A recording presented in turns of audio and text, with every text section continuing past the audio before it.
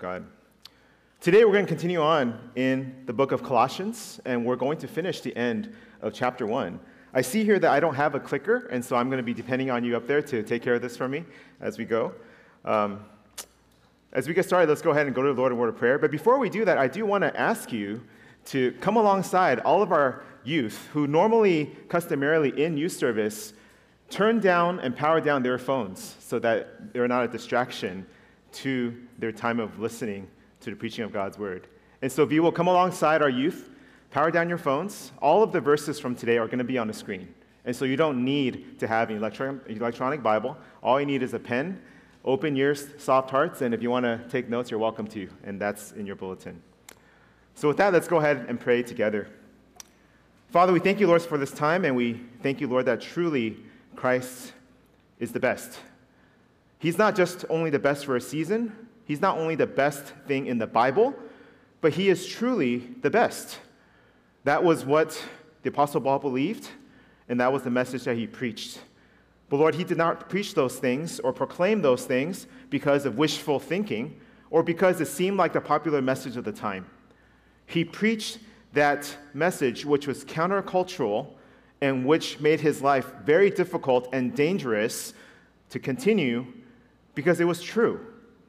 Because Christ, the risen Savior, appeared to him, gave him a mission, gave him a message, and gave him a motivation to make disciples of all nations, for which then we are here on the receiving end, 2,000 years later, to be able to continue to remember that Christ is the best.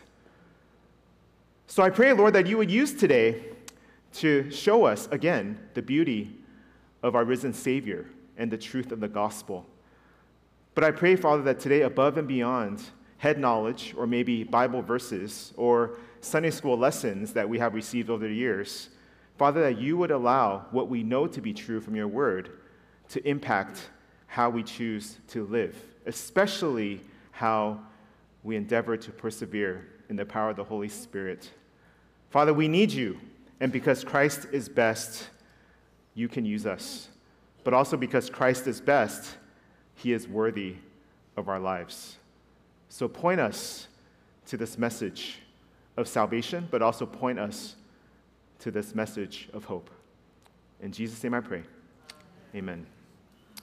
So today's title is Christ in You, the Hope of Glory, which you will find is a phrase taken from the center of the passage today. I love this phrase, and we're going to take the time to unpack it as we go. Next slide, please.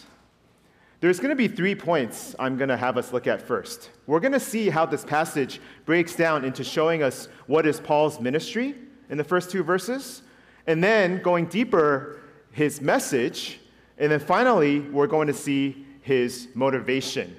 There is something that in his ministry, through his message, that he is aiming to achieve. So we will see that in the pairings of verses as we go. At the end, though, of the message, I hope to be able to bring us back, not only, again, to a biblical center in terms of information, but I hope that we would see that this information and this teaching and this truth is enveloped in the life that Paul has lived, and at the time of writing is endeavoring to live still. And this is where it impacts us, because we are all aiming to live for something. We all strive for purpose and significance, regardless of what life stage we are in. There's always something that has us waking up the next day thinking, you know what, my life should go more in this direction versus that one. And maybe it's a little vague, maybe it's a little fuzzy, maybe it's very close and we feel like we're running out of time, but whatever it is, how we live is wrapped around and enveloped by the center of our purpose, of what we believe to be true and what we are aiming for. And Paul is in the middle right now, as he's writing this letter, of living a very difficult life. And so we don't want to just see his life and think, oh, wow, let my life be more difficult without the center. But we also have to realize the reason why Paul is choosing to suffer for Christ in the setting that he is in under house arrest is because there is a transcendent and eternal center for which his life has been surrendered to, but also one for which God has called him personally, and one for which he calls us, who are followers of Jesus, to embrace as well. So while our lives may span the spectrum of a variety of differences, the center that Paul lived for is the center for us who are in Christ that we are called to live for as well. So let's go ahead and look at the first two verses where we're able to see Paul's ministry, which is to make the word known. I'll go ahead and read verse 24 and 25. Now I, who's the Apostle Paul, rejoice in my sufferings for your sake, and in my flesh I am filling up what is lacking in Christ's afflictions for the sake of his body, that is, the church, of which I became a minister according to the stewardship from God that was given to me for you, to make the word of God fully known. So just as a recap of the situation here with Paul, he is writing a letter to the church in Colossae. These are Christians that know him, but he may not know them as well. The reason why is because he didn't go in person to start that church, but there was a man named Epaphras who came from Colossae to visit Paul in Ephesus while he was doing ministry there and preaching the gospel. And Epaphras was won to Christ. And then he went back to his hometown and preached the gospel and made disciples, and now a church is there. But what Paul did know about was an ongoing issue and situation in the city of Colossae, where there were teachers coming around the church telling them, hey, the gospel is great. Jesus crucified, buried, risen, that is great, but you need more than that. You need to know this gospel, but you also need extra knowledge. You need bonus information. You need more spirituality to add on to what Christ has done on behalf of sinners. And so Paul's really upset about this. But upset not in a way of just wanting to vent and rant. He's upset because he knows that there is the truth anchored in Christ's death, burial, and resurrection. And there's power that changes lives because what Christ has done has brought about eternal change and transformation to all those who put their faith in him.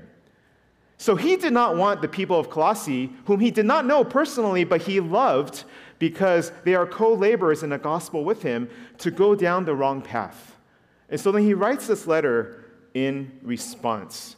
Now, he is in house arrest right now. This letter most likely was written after the stories of Acts, when he is awaiting to go to Rome. So he is arrested, and he is just waiting in prison in some capacity. So he's suffering. He doesn't have freedom, although people can come to him. He's just not able to be in places and talk to people the way that he used to be able to freely. On top of that, it is not the most desirable of situations when you are locked up. So he is definitely suffering. But the core of who he is as someone that Christ has called personally to make disciples, especially to preach the gospel to the Gentiles, that remains, that burns, and that leads him to continue to write and to preach and to share. You see in verse 24 something really interesting, that he points out that he is suffering. He doesn't make light of it. He doesn't try to be a hero and say, oh, life is great, when it's not. He says that he is suffering.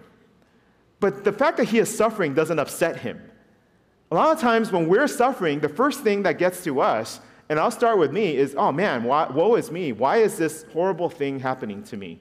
Why did this conflict come on my lap? Why did this situation present itself at this extremely inopportune time? I don't want to deal with this. Life would be much better without this. But that was not Paul's response. In fact, he's a little bit strange about this. Not only was he expecting suffering, he says, I rejoice in my sufferings. Just for fun? No, it's because this is all related to his expectations as a follower of Jesus. We only have to think as far as to Matthew 16, when Jesus was addressing his disciples, telling them this, if anyone will come after me, let him deny himself and take up his cross and follow me. pursue a path of suffering. For whoever would save his life will lose it, but whoever loses his life for my sake will find it. And so Paul completely expected to go through a difficult life, which maybe for some of us, we need to actually begin there. And we'll come back to that at the end of this message. What does it mean to be confronted with the fact that our lives aren't supposed to be easy? But more than that is actually Paul's attitude towards his suffering. He's rejoicing in the suffering because of what the suffering accomplishes. If you see the end of verse 24, the ESV says it in this way: "For in my flesh I am filling up what is lacking in Christ's afflictions for the sake of his body, that is the church." I was so confused by that. I was confused. I was thinking, wait, does it mean that he has to put in more suffering for the church? Has Christ done everything? I'm really confused by the verbiage of what Paul says. Is he taking the place of some kind of pain that people need to endure for their sake in a redemptive way or in some kind of a significant way? Well, that's where it helps sometimes to cross-reference other versions. And so I want to give you a couple that I think helps here. So in the Christian Standard Bible, this is how they translate it. "Now I rejoice in my sufferings for you, and I am completing in my flesh what is lacking in Christ's afflictions for his body." So he is also participating in his life what is expected for the church. The New Living Translation says it this way: "I am glad when I suffer for you in my body, for I am participating in the sufferings of Christ that continue for his body, the church." In other words, even though he is under house arrest, he is in prison, the suffering that he is going through allows him to be further connected and also on the same journey with other followers of Christ, namely the church in Colossae. That even though he's not able to be with them, through his suffering, he identifies with them, and he is glad to do so. That they would know that it is not high and mighty Apostle Paul writing from an ivory tower all these deep theological truths about how they need to persevere and be faithful in the midst of heresy and false teaching and persecution, but he is suffering with them. He is walking with them. He is not only teaching them, he is their co-laborers, even with distance and even with separation. He is glad because they are his people in Christ. And as he suffers, there's a connection that is strengthened that all the people of God should have and expect and experience because of following Jesus. We remember this in Acts 9 when Jesus met Paul on the road to Damascus. What was Paul doing? He got permission from the rabbis to go and hunt down Christians. So this was the guy that was on one end, like kind of the bad end of causing suffering and persecution for followers of Jesus. He was on that side, and he was so zealous and ambitious. He gets extra bonus permission to take a journey just to hunt down followers of Jesus and then give them a hard time. That's when Jesus meets him on the road. And we talk about this, by the way, a little bit during baptism membership class, because I always want to highlight how unique his salvation testimony is. None of us have had that experience. But even as Jesus met him, first he goes blind, then through the help of Ananias, he is led to Damascus. And while he was in Damascus, the Lord, Jesus, said this about him: "Go, for he is a chosen instrument of mine to carry my name before the Gentiles and kings and the children of Israel." If you pause right there, that's sweet. What a job description. Be my apostle to go out and be an ambassador to all these foreign lands. Travel, see the world, share the gospel. Wonderful. Verse 16, though, continues. "For I will show him how much he must suffer for the sake of my name." See, Paul knew from day 1, day 3, in fairness, that he was called to be an apostle, but he was called to suffer. So you look ahead a couple of decades, he is suffering, But that's where he's able to find joy. Because his expectations were that Jesus is still the one leading me.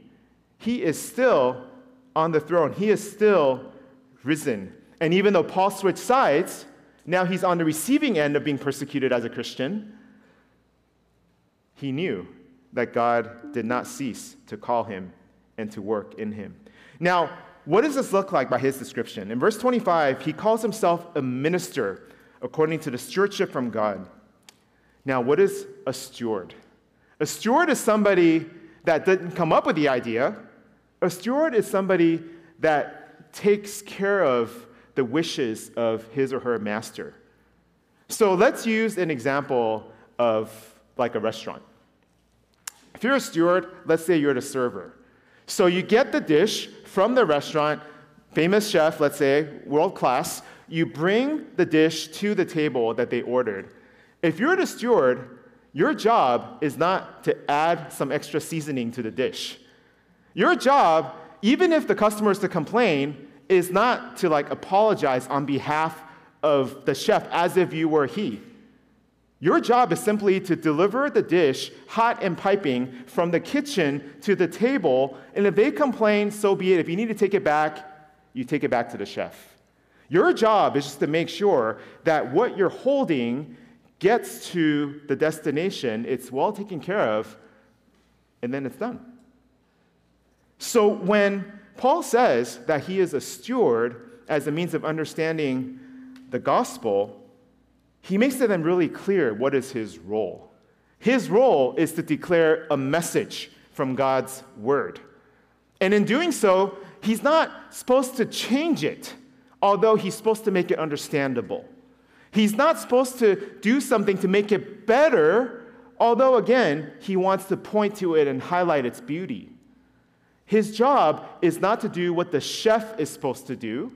His job is to be a server and bring it to the table. And so the message that he has to say is extremely important because he wants it to be fully known and understood by all of the hearers of this message. There's a call then for all those who understand to repent, believe, and follow. But see, that needs to be made clear through his ministry. And so that's how he sees it. He's not the boss. He's not even the creative one. He's not the genius. He's the guy that's delivering a message to people that he's been called to and also people that need to hear it. So let's go on to the next slide where we can see more about Paul's message. And the way that this message is described is that it is a mystery. A mystery is not kind of like when you read a novel or watch a movie that's categorized as a mystery, like, oh, what happens now? A mystery in the Bible is where it is a truth that has been revealed or concealed for a time, but then God ultimately reveals it to the people he wants to know. And so we're going to see at this point, as Paul is being sent out with a message, that the message that he carries is one of an unveiling and a revealing of a spiritual truth that God has been cooking, if you don't take that the wrong way. A common saying is that the Old Testament is Christ concealed, and the New Testament is Christ revealed. And we see this then in the next two verses. Next slide, please. Starting from verse 26, Paul writes, "The mystery hidden for ages and generations, but now revealed to his saints." So who is this message, this mystery revealed to? Well, it is being revealed to a group of people that didn't know it before. So I think you can see this as being Old Testament saints. They're Jewish believers. There's something they need to know that then extends to the church in Colossae. Verse 27, "To them God chose to make known how great among the Gentiles are the riches of the glory of this mystery, which is Christ in you, the hope of glory." So then the gospel went forth, always reaching the Jews first. So then they would be the saints in that they've trusted in the Messiah and are set apart for God's purposes. Where this mystery becomes something that even is a blessing now to us and that brings us in is that to these saints who are Jewish, guess what? The family just got bigger. It is not just your ethnic heritage, your religious system, your rituals that you were raised with or born in that makes you eligible to be saved or makes you savable through the Messiah. It is actually all peoples. Gentiles is all peoples who are not Jewish. And so this Messiah is meant for everybody. That's the mystery. Before in the Old Testament, it was not as clear, although the expectation of a coming Messiah is embedded in there. But not that it would be Jesus, that person who was then crucified and risen. That wasn't as clear, although you can see it when you read it now. In the New Testament, after Jesus rose from the dead and after the Holy Spirit came and the church started, it's clear. And so now the news goes out through the saints who are Jewish, expanding then to now the saints who can also be Gentile. This is pretty amazing. And we don't need to go into this, but I mean, the Jews, they just really hated the Gentiles. All of your insulting words would be something Gentile related if you grew up Jewish. And so for this gospel to go out to all peoples, that's amazing. I mean, a mystery would almost be like a weird biblical, weird, strange word to say something that a whole group of people would detest. Oh man, that's an awful mystery. That's like the worst. But that is the beauty of the gospel. Here's then the gospel, as Paul is phrasing it here. Christ in you, the hope of glory. We find here a statement of what Paul has said just a little bit earlier, and even in the songs that we just sung this morning, of the beauty of this good news of the gospel. In that God came into the flesh as a human being, lived a perfect life for us, died a death that he did not deserve, but for us, and then was buried and risen on the third day to demonstrate that we are accepted, but then also that he has power over death. And that as Christ is, his people will be also. Earlier in chapter 1, Paul phrases it like this: "For in him, who is Jesus, all the fullness of God was pleased to dwell, and through him to reconcile to himself all things, whether on earth or in heaven, making peace by the blood of his cross. And you," that's all of us, "who once were alienated and hostile in mind, doing evil deeds, he has now reconciled in his body of flesh by his death, in order to present you holy and blameless and above reproach before him." You see, that's where the hope of glory comes from, because there's a future that not only are we able to see in light of God's glory, but there's also a future that in Christ that we're able to participate in because of what Jesus has done. There's a future hope that then anchors our present lives that is rooted in what Christ has done, in what God has planned from eternity past.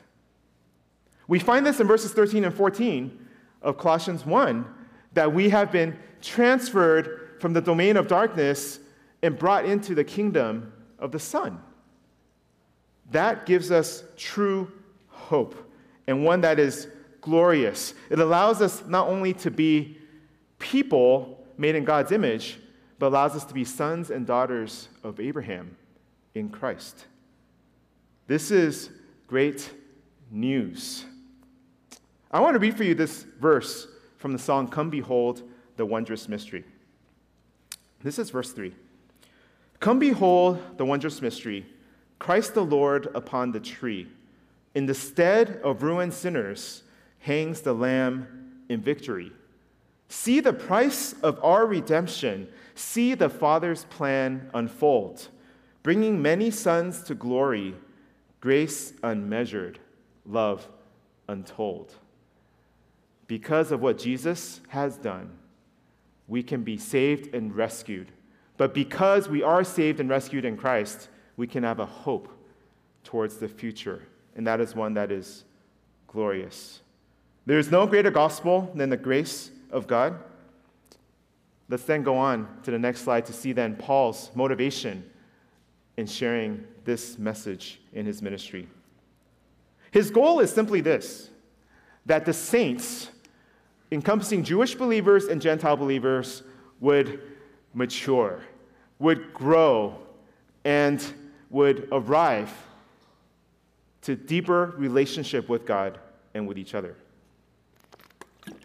In verse 28, Paul says this, "Him we proclaim, warning everyone and teaching everyone with all wisdom, that we may present everyone mature in Christ. For this I toil, struggling with all his energy, that he powerfully works within me." I love verse 28. I'm not sure if you caught this. But first of all, yes, there's him. So what are we proclaiming? What's the message? Christ.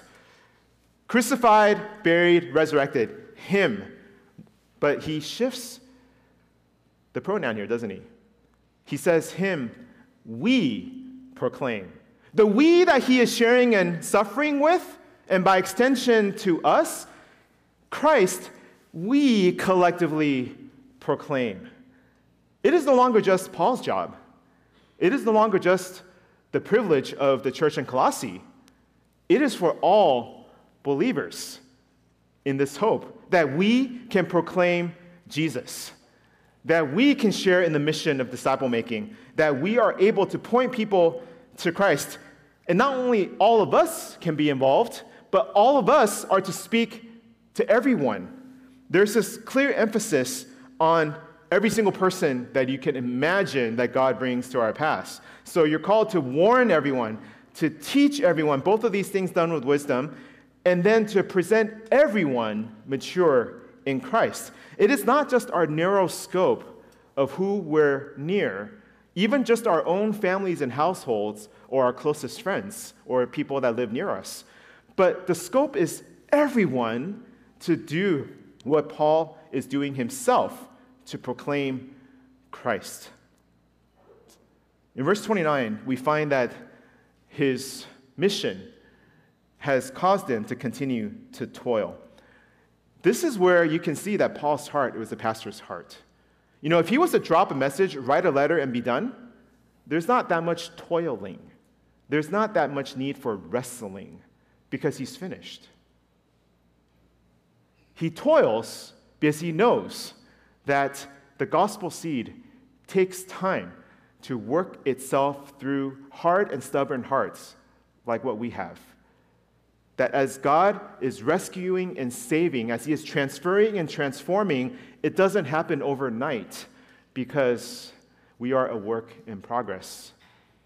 That it's not just enough to be justified in that the hope of glory isn't just that, oh, I'm a Christian now, I'm done, but that the hope of glory is a growing into Christ likeness, that you and I are actually becoming more like Jesus. That takes time, and that is probably where the suffering would come from. Because we're not just wrestling with flesh and blood. We're wrestling in high spiritual places with the sinfulness of people, but then also of what Satan is doing in the world. And so he's struggling, as one translator would say, for toiling. And you're looking at him thinking, well, what are we supposed to learn from this? Why is he telling us this? Why can't he just keep this for himself? The reason why is because he wants to show us what it looks like when he trusts Christ's power to work in and through him. It's not about him, even though he's sharing about himself. Let me give you an example. So basketball season's starting. One of the things that you start hearing, pretty early on, especially if you're a Lakers fan, is you hear about all the different players, ins and outs, and how LeBron's old, right? But you also hear oftentimes about how, especially for the young players, I think they're very impressed by this, that he's the first guy in the gym, that he works the hardest, the longest, and that he's the one that's probably pushing back a little bit on the minutes restrictions that people say he should have. Now, at the end of the day, do you think that LeBron, who has won and accomplished everything you probably could accomplish in a career, is wanting to draw more attention to him? I mean, he'll get it. Don't get me wrong. He'll get the accolades. But do you think that he is telling people or showing people these things for him? No, because he can't win if it's just him. He's doing these things and showing these things and role modeling this life of toil and hardship and working hard. Why? Because it reminds his teammates, and maybe to some extent the fans, that this is what it takes to win. That this is what it takes to lead. This is what it takes to accomplish your goal. That's what Paul's doing here. After all, he is stuck under arrest. There's not much he can do, but as he's pointing out his suffering, the attention's not on him. He is trying to encourage the Colossians to remind them that, you know what? This is the life. Suffering is the life of following Christ. Wrestling is what it looks like to be faithful to Jesus. Being in toil and struggling is what Christ has called us to. Don't forget that. I'm in there with you. For this I toil. So we see that Paul has his ministry, he has his message centered in Christ and what he's done, and his motivation is to bring followers of Jesus to maturity. Now, how does this reflect on how he lives? Let me share with you a quote by pastor and author Richard Chin from down south, or down under actually, not just down south. He says this, that there is a strategy that Paul is going with here. He says that this is the strategy that Paul is using. The prayerful proclamation of Jesus to all the nations through suffering. Let me say that again.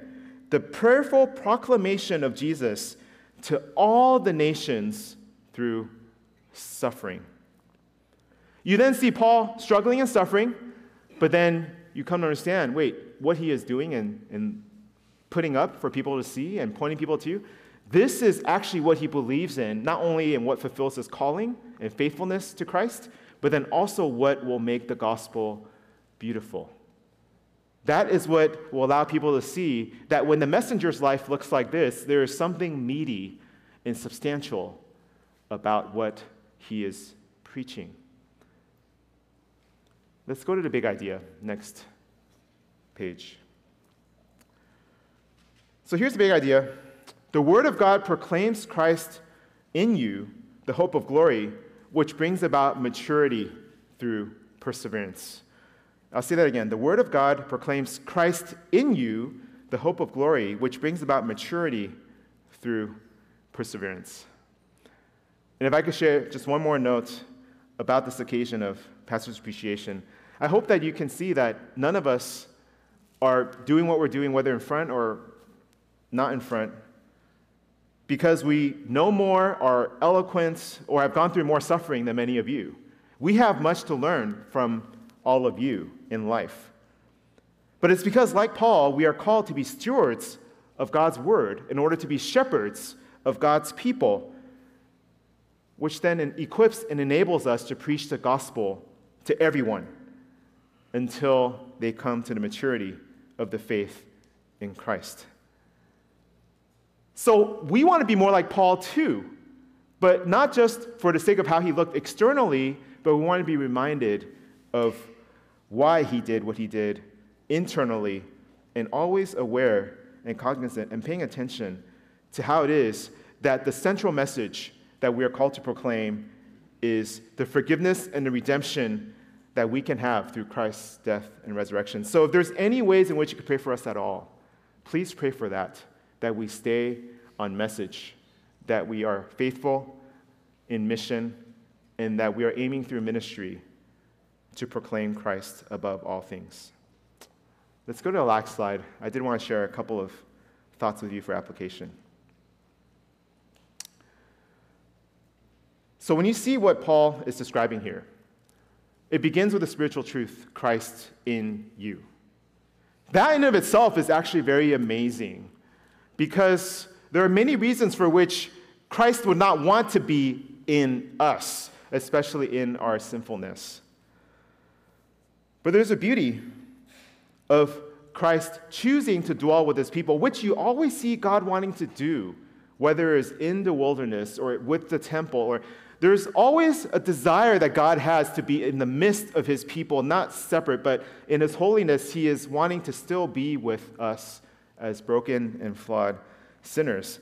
This then is the mystery that the God who made us and who knows our sin and our rebellion, through his death and resurrection, is able to live within us. Christ in us, the hope of glory. What is the distinction there that I want to make? Well, sometimes we have Christ with us. Sometimes we have Christ near us. Sometimes we have Christ around us, but we don't have Christ in us. Being near Christ, being adjacent to Jesus, does not make one for whom Christ is living within. It always begins with our call to follow him. That Jesus, when he was calling disciples to himself, called them to drop what they were doing and just pick up their cross, deny themselves, and follow him. He didn't pull any punches. He didn't sugarcoat it. But that's where we need to begin. And as some of us are sitting here, maybe we've been in church for years. Maybe we've been in and out of the presence and the connections with other Christians for decades, but we've never trusted in Christ for ourselves. Christ in you, the hope of glory, not Christ near you, as if he could rub off some kind of aura on you. But then here's the thing, too. For many of us, when we think of this idea, the hope of glory, we kind of want to put that on a shelf. We think, you know what? When I'm older, when I've accomplished everything that I want to accomplish, when I've finished, graduated out of the college I want to go to, become the vocation and the expert that I strive to be, when I've had my family, when I've had my children, when they're having children, when I'm retired, then I will look with a forward gaze towards eternity and the hope of glory. But actually, if you think about it, that hope needs to be anchored in your lives right now. Because all of us live lives that will probably all end before we plan or desire or have accomplished everything we've wanted to do. See, the hope of glory is the only true hope. In that when God makes all things new, when he is surrounded by his worshipers, when we are in the new creation, when sin is no more, when our sinfulness is no longer what separates us from our Savior, when we are face to face with God and with one another, that is what we were saved for. And so, as I'm looking out to the congregation today, if you're a youth or a collegian, I want to encourage you today to look at your life just a little bit with a longer view than this school year, than the next season, than the next group of friends you're going to have, or the next place that you can visit. I want you to think about how life could matter forever. I know that's not a really simple thought to hold on to, or even a natural thought, because you just want to, experience and do the things that you want to do now. I get it. But think further, because the hope of glory transcends your daily worries. And a lot of times I think our daily worries is what keeps us away from God and from other people, because we're so concerned about what people think about us and how we are framed to others in our image today, that we forget how God sees us for an eternity if we belong to him. Trust Jesus one day at a time as the source of true joy in your life. It begins there, and then he will lead and form your heart. And for young adults who are sometimes in a season of wandering and back and forth in transition, I encourage you guys to actually put down some anchors and pursue relationships with your church family. You're living in a time of freedom. You get to do many things. You get to want many things and see many things. But you got to anchor down with a shared group of people towards that hope of glory. Interestingly enough, I think deep down inside that's what you're looking for. Not just for the newest experience. You're looking to be known and to be loved. The church family is where you can begin in forming those lasting relationships in Christian community. For families with children, young or old, it doesn't matter. I want to exhort you guys to prepare your children for suffering. I know, that's not exactly what's going to sell out a conference, right? Or that's not the seminar you sign up for. How do I prepare my kids for suffering? But if you're pointing them to Jesus, this is what you're called to prepare them for. And that's not to say that their safety and comfort and provision is not important. But if you want to point them to Jesus, you got to make room for them to suffer. It breaks your heart first, and God knows this. But you got to think of how their lives are more than just about you giving them everything that they want and have, especially if they're Christians, so that they can, in their hearts and minds, think, I don't need God. I don't need the church. I don't need to repent. They need Jesus. Point them to Jesus, and as you're able, with God's strength and wisdom, prepare them for suffering. Because then when they suffer, which I guarantee you they will because of sin in this world, you're there with them, and you're cheering for them, pointing them to Jesus, loving them in a way that they really need, and encouraging them towards the hope of glory rather than just putting Band-Aids on a broken arm. You want them to endure. You want them to persevere. Prepare your children for suffering, and that oftentimes begins with us. They will see how we deal with suffering. We need to be ready to be wronged, misunderstood, taken advantage of, stepped on for our faith. That's horrible. Nobody wants that. But may we rejoice in the privileges that God gives to us to point our kids to Christ. And finally, for those of you in 50 plus, as you toil and struggle, and maybe some of you vocationally are kind of seeing that behind you of toiling and struggle, I want to encourage you guys to keep pursuing that legacy that lasts forever. You know, that hope of glory is closer to you. We sang a verse just now that speaks of faith becoming sight. That's difficult to fathom and to swallow, but it's also the biblical promise for our joy. So I pray that each of you would struggle and toil still for what will endure and last forever. And for all of us then, what we want is when our eyes are set on the hope of glory, when our hearts and our desires are anchored in a future hope, then we can live the present life with persevering joy. And that's what you see in Paul's life in the midst of suffering, but that's also what you see him demonstrating and preaching, because Christ is the best. Christ is not a slave master. Christ is the best. He is the world-class chef. He is the best, and it is worthy to be his steward. Let's pray. Father, we thank you so much for today, and I want to pray, Lord, that you would just teach us how great is your love for us. Help us, God, to just draw near to you, not because we're so great, but because you're so great. Help us, God, to truly pursue a closer relationship with Christ, that Christ may be in us so that we may bend our lives and our gaze towards a future hope of glory. God, thank you for being not only a promise maker, but a promise keeper. And I pray, Father, that you would help each of us where we are at today to continue on with persevering joy. May we worship you with our lives. In Jesus' name I pray. Amen.